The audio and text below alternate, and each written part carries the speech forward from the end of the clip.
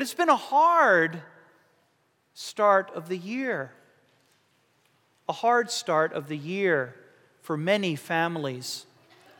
For into this space where today we celebrate this beautiful baptism, where we celebrate the new life of spring outside, where we sing Easter songs, in this space we have gathered 4 different times over the last 4 months to say goodbye to loved ones. In this very place, we have gathered for funerals of folks that are dear to us. Regular folks that would have been here this morning, that would be enjoying this spring. And as the community of God, we have wept, and we still hurt and suffer that loss. At the end of our funeral liturgy, there is a prayer. It's a prayer of commendation. It's the final prayer where we trust God to God's eternal care, those who we love so dearly and we miss, whose death rocks us to the core. And in that prayer, we acknowledge that this person is a sheep of the Lord's own fold, a lamb of the Lord's own flock. It's a beautiful image.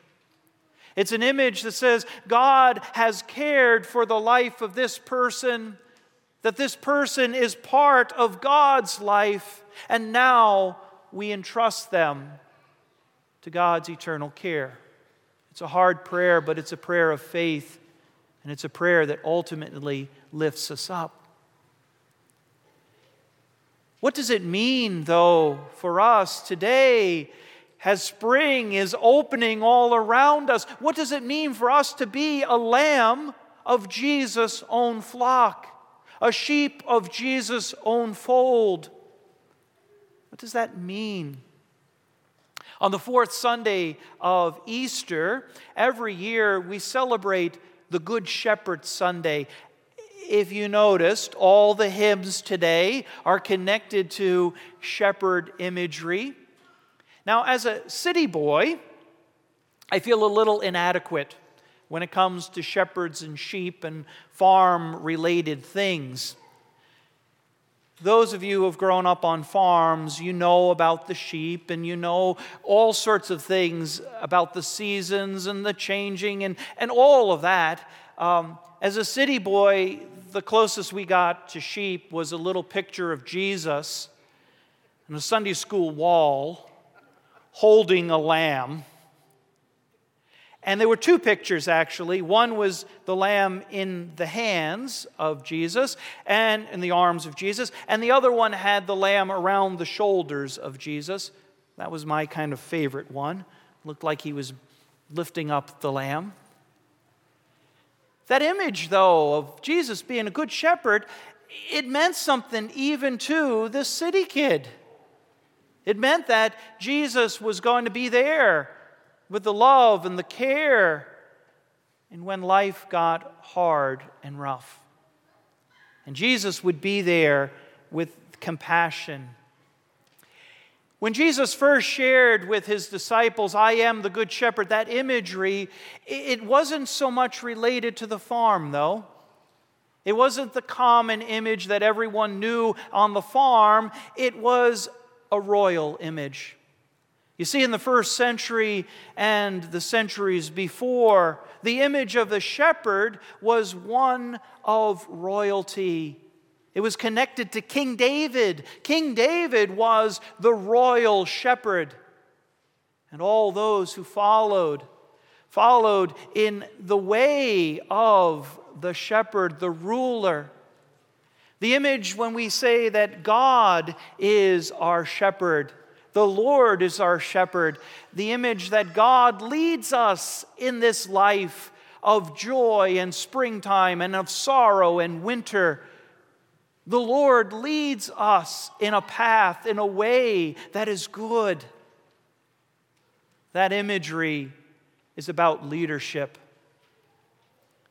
And the Pharisees who first heard it, they were a little shooken up about it, because Jesus' leadership, Jesus' direction was so very different from what they anticipated. They thought that to be holy and to follow in the paths of God was about following all the rules and keeping the tradition unaltered. It was following in the path, and if you fell from that path, then you were outside of God's care and love. But that wasn't the direction that Jesus traveled at all. Jesus' direction was one of compassion and grace. He went out of his way to go to the folks that fell from the rigid rules, to reach out to them, to forgive, to bring them in. Following in the path of Jesus, then, is following in the path of that hospitality and love and grace. Following the path of the Pharisees, well, that's all about the rules and who's inside and who's out, who's excluded, who has to get their act together in order to be back in the fold. But not for Jesus. For Jesus, the Good Shepherd, grace is at the heart of our relationship. Grace and love of God is what connects us together. And not only those who gather in Christian sanctuaries and celebrate, because the fold of God extends beyond these holy doors. It extends to the whole world, for God so loved the world, the cosmos, the universe, all of life. And in all of life is found that creative pulse, that creative essence of God. Today we shall celebrate following the Good Shepherd. It's an invitation, and it's wonderful. We had a baptism this morning, because from the waters of baptism, we travel into this life each day, in the joys and in the sorrows. We travel as God's people. And when we follow the path of our Savior, then we reach out in love and care. We listen to others. We hear their needs, and we respond with generosity. We are about welcome as a community. And when we do that, then we proclaim this Easter message in ways that are tangible, in ways that reach out beyond our experiences and our traditions. Today, in that prayer, that closing commendation prayer, that prayer of trust in which we lift our loved ones up to God, the line that follows, belonging to God's flock, is one that reminds us that we are sinners of God's own redeeming. By the grace of God, by the laying down of God's life in Christ and the lifting of it up, that resurrection, we are connected with the forgiveness and the love that keeps on going even when we cannot.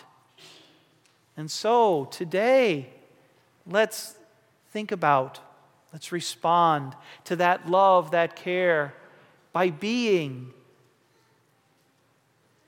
the flock, the sheep of the Good Shepherd. Let us follow, not the Pharisees, but the Christ, down the path of love and care, down the path that brings and is filled with Easter joy. Through our sorrows and through our joys, we tarry forth as God's flock. Amen.